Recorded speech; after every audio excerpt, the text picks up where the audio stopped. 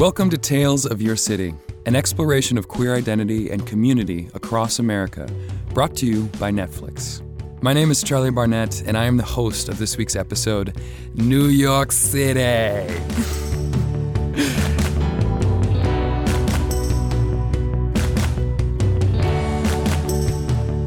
In partnership with Tales of the City, the new limited series now streaming on Netflix, we are working with independent queer storytellers each week to shine a light on the cities we inhabit, the ways we connect, and the moments in which we find the space to be our true, authentic selves. I had no fear of nobody. I was already out of my closet. Just as all history is contested, just as all memory is contested, Stonewall is contested. The place's place in history, who was there, who wasn't. Revolutionary trans activist Sylvia Rivera's name has become inextricably linked to the June 1969 riots that sparked an explosion in LGBTQ+ activism. They're both icons now, Stonewall and Sylvia.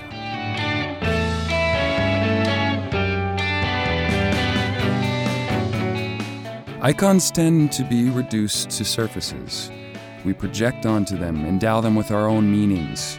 And when we do that, we can lose sight of the multidimensional, the varied, and rich reality of life. Sylvia Rivera and the Stonewall uprisings have so many more dimensions, more facets than the projected lines of iconography. Back in 1989, 30 years ago, writer Eric Marcus interviewed dozens of queer trailblazers for his oral history book, Making Gay History. We are going to dive into those archival recordings with Eric to bring Sylvia's Stonewall back to life, to try and fill out those dimensions. There's so much more to the story than one night, but it's where we'll start. So get ready for Sylvia's Stonewall.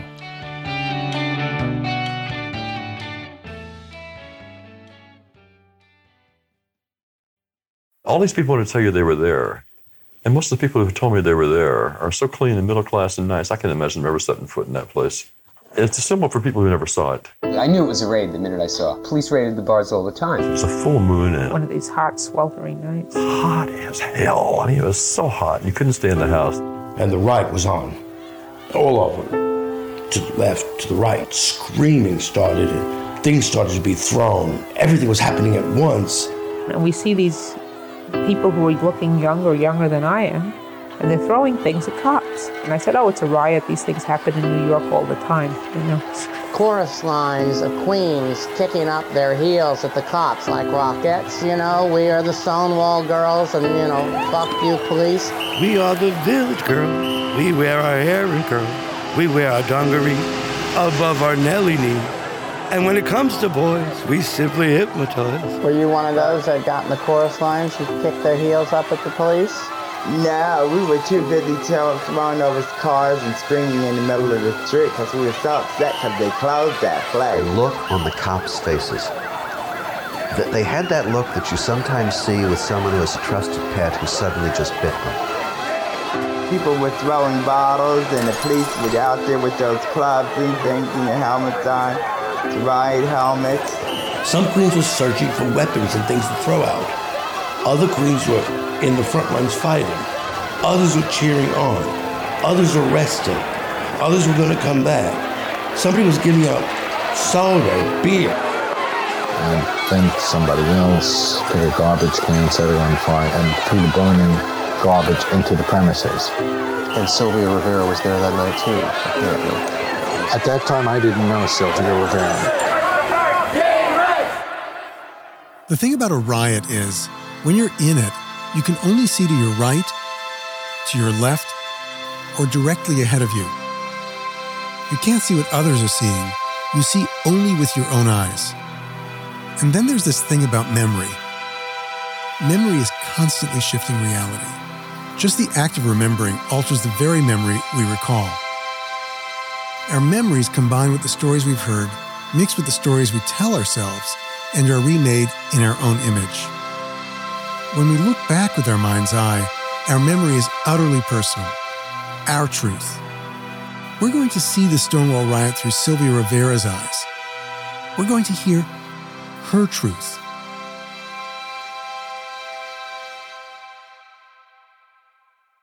I interviewed Sylvia 30 years ago in her cozy apartment in a rundown building in North Tarrytown, New York. Sylvia was cooking chili and drinking vodka, her friend Rennie was hanging out in the kitchen, and Sylvia's boyfriend Frank was in the next room watching TV. Back in 1989, I was so square I was almost cubic, and I'd never met anyone like Sylvia before. Before you came up, I said, because Jesus, I just realized how old I am. How old are you? I'm 38, I'm going to be 39. It is old. 39, going to be 40. That's old. Sylvia was a trans icon before those two words were generally placed side by side.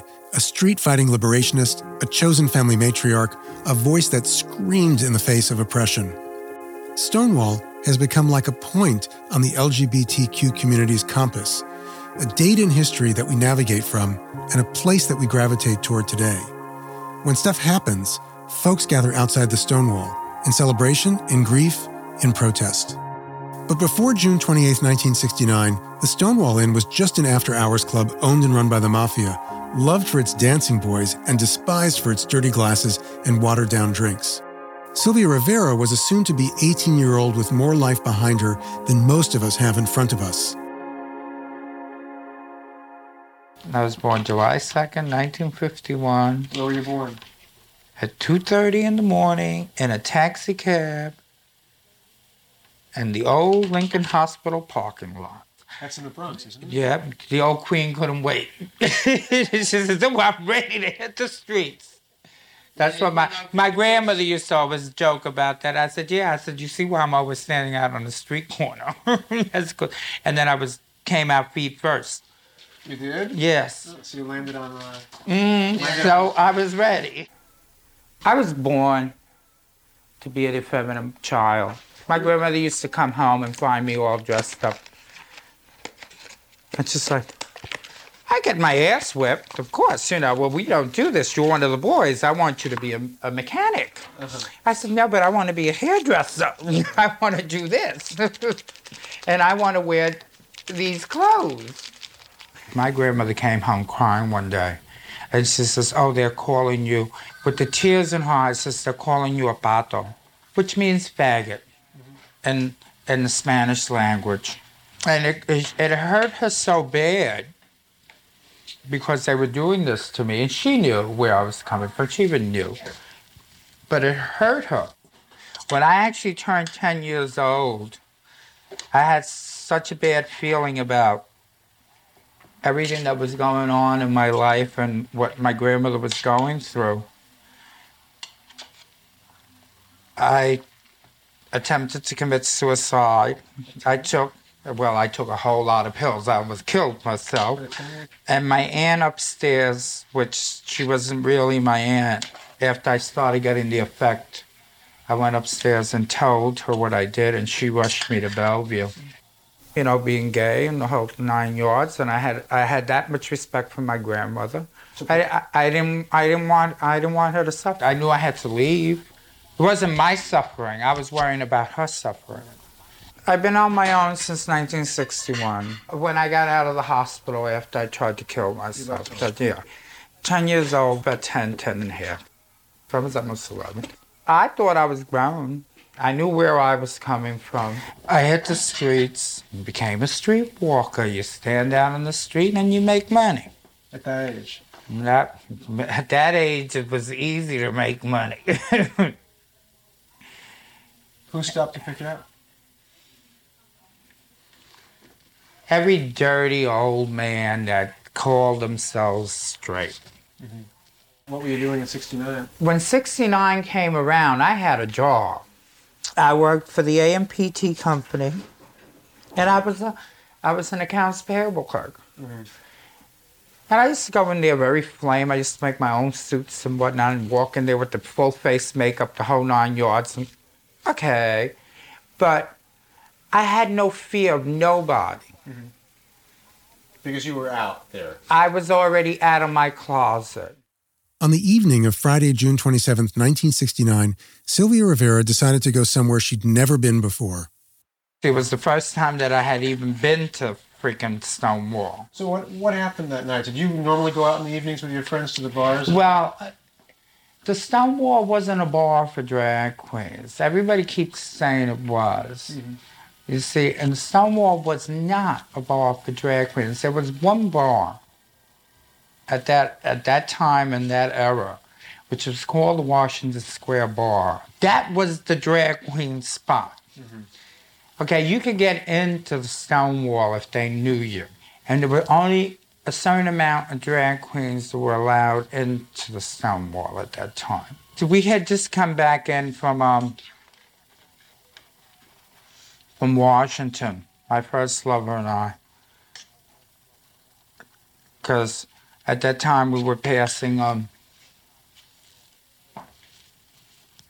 bad paper around and making lots of money. Bad paper meaning bad money.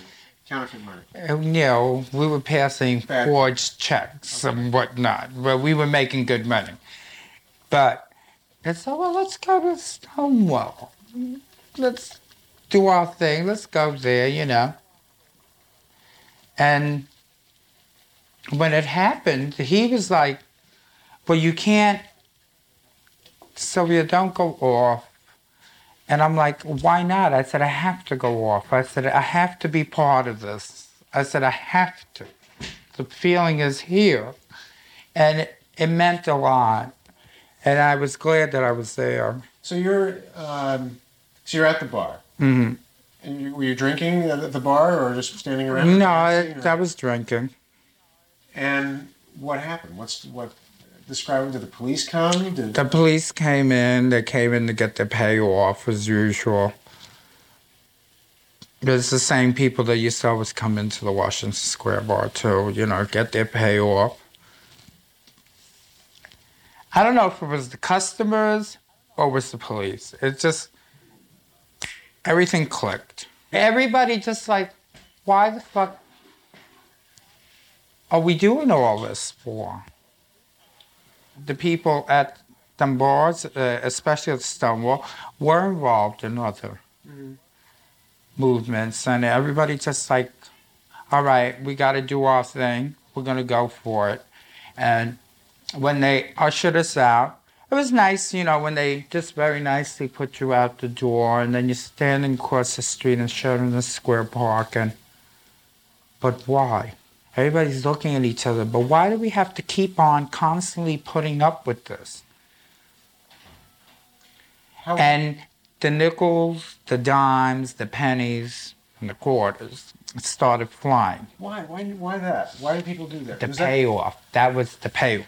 Oh. That was the payoff. It was to symbolize the payoff. Yeah. You already got... Here's some more? And here's some more.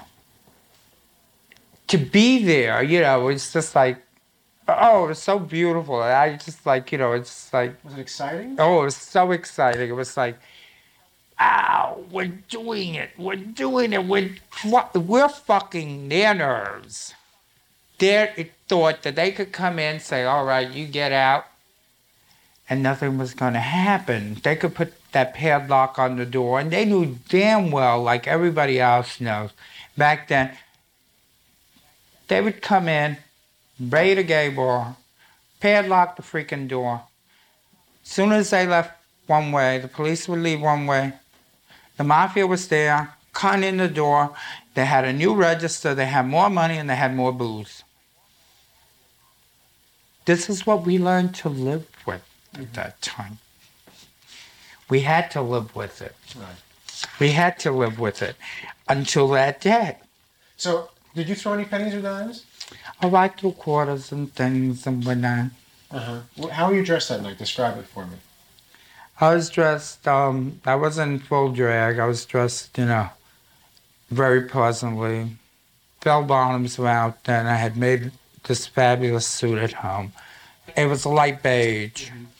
Something very, very summery. A pantsuit. Yeah. And I was wearing that and I had the hair out. Lots of makeup, lots of hair. Well, the hair I always had, you know. Beautiful hair.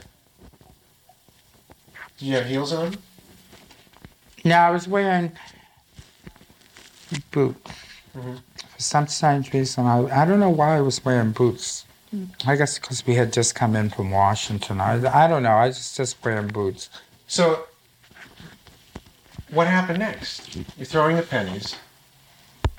We're throwing the pennies. The quarters and everything else. And whatnot. And everything is going off really fast. I thought it was going off really fast. The cops locked themselves in the bar. Because then it's getting vicious. Why was it getting vicious? People went, there was Molotov cocktails coming and, you know, all this really, I don't know where they got the Molotov cocktails, but they ended up showing up. They were thrown through the door and whatnot. The cops were, you know, they just panicked. Inspector Pine really panicked. He really did. Plus, he had no backup. He knew. This. He did not expect any of the retaliation that the gay community gave him at that point. Do you think all this was in part because people were so angry for so long? People were very angry for so long. I mean, how long can you live in a closet? I listen to my brothers and sisters that are older than I am, and I listen to their stories. And I'm like, I would never have made it. They would have killed me. Somebody would have killed me back then. Right.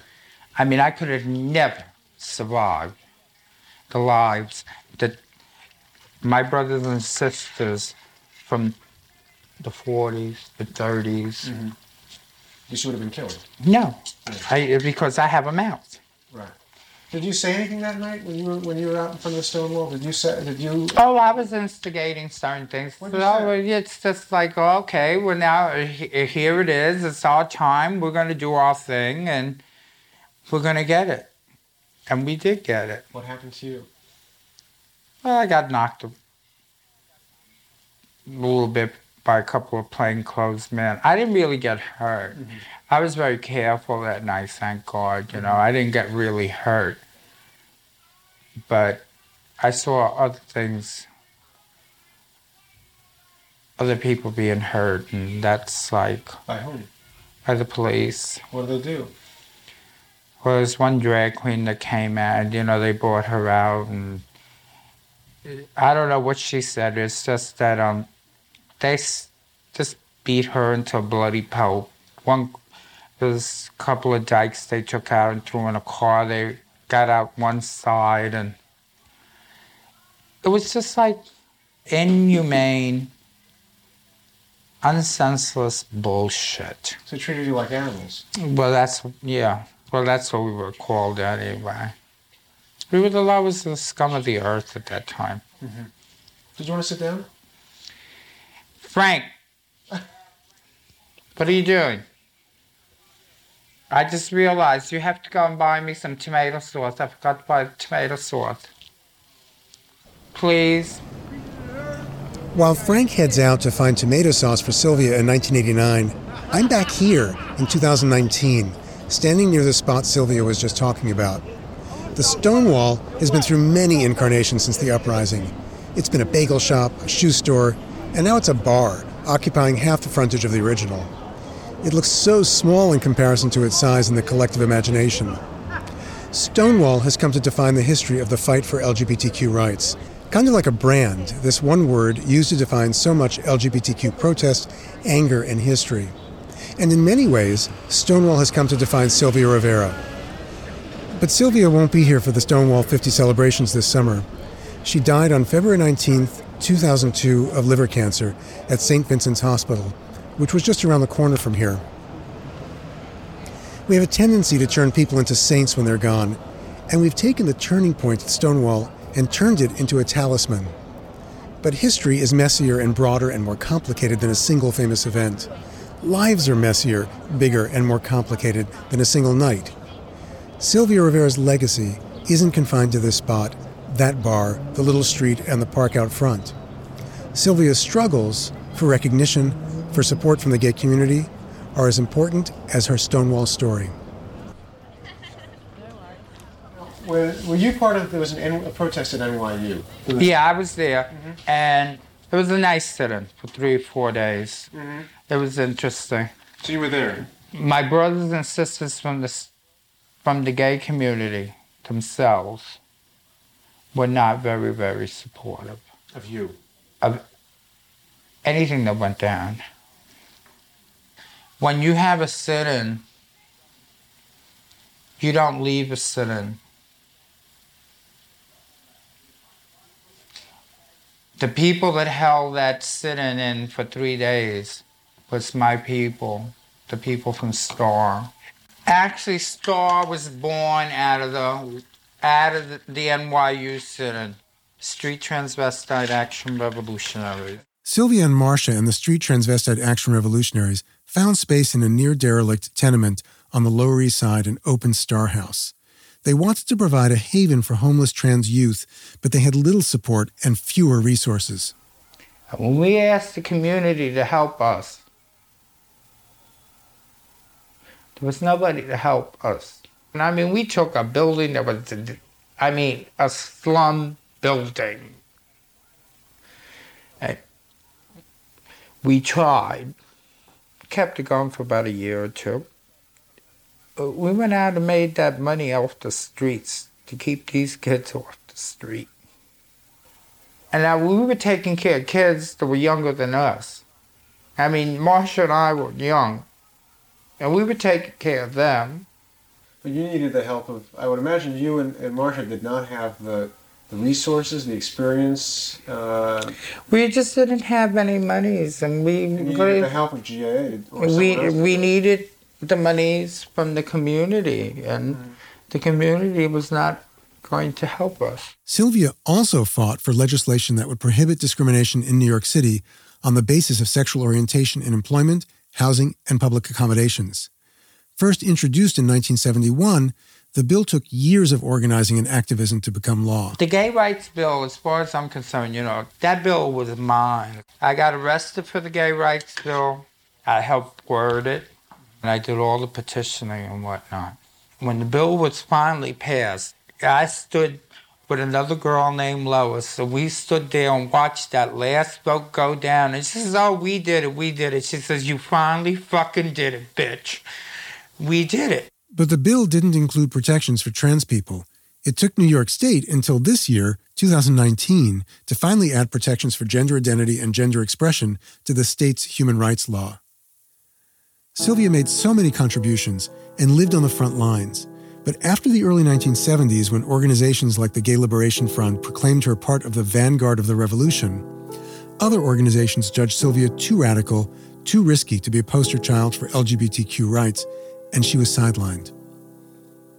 By the time I interviewed her, Sylvia had stepped back from her activism and was living a quieter life outside the city. Rennie's too far away from the microphone for you to hear her very well, but she's been telling me how Sylvia showed her the spot where she used to sleep, in the park across the street from Stonewall. Showing me the park he used to sleep.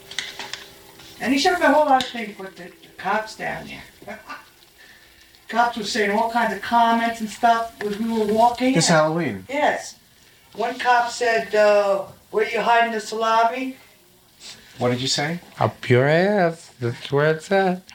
Ladies were saying this. Yeah, they were very vicious, I'm telling you. And then... what was it? The two old cops that said, "Oh, the bitch is still alive." I thought the old bitch was dead. They're talking about me, yeah. I thought she died years ago. I said, no, she's doing fine and living in Westchester, and I just got to walk. So they know you. Oh, yeah. Yeah. Oh, you got a reputation after plucking cops' nerves for almost what? From 1969 to Halloween. To Halloween. Well, still even now. No, I've been, lately I've been getting involved in a lot of different things, It's just not the movement now. It's just like, I'd like to do a lot more for the movement. The movement just doesn't want to deal with me. The drag queen has always been there. Except that we've been there and they didn't know it. But it's upsetting. And it is very upsetting. It's not only do you get beaten up by straights, you get beaten up by the gays. You get beaten up by your own, and that's what hurts. No one wants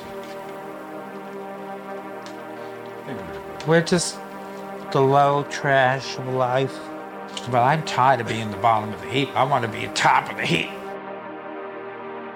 I never saw Sylvia again after our conversation in 1989. Just a stone's throw from the park bench where Sylvia used to sleep is the corner of Hudson and Christopher Streets, a place now called Sylvia Rivera Way.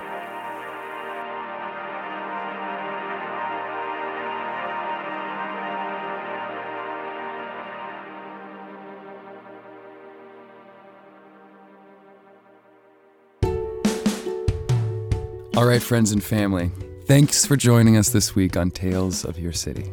This show was produced by Netflix with Pineapple Street Media. Our music is by Hansdale Sue. You can find us every Monday wherever you find your podcasts. Sylvia Stonewall was produced by the folks behind the Making Gay History podcast. Hosted by Eric Marcus, with senior producer Sarah Birmingham, assistant producer Monique Laborde, researcher Brian Ferry, and mixing and sound design by Frank Lopez.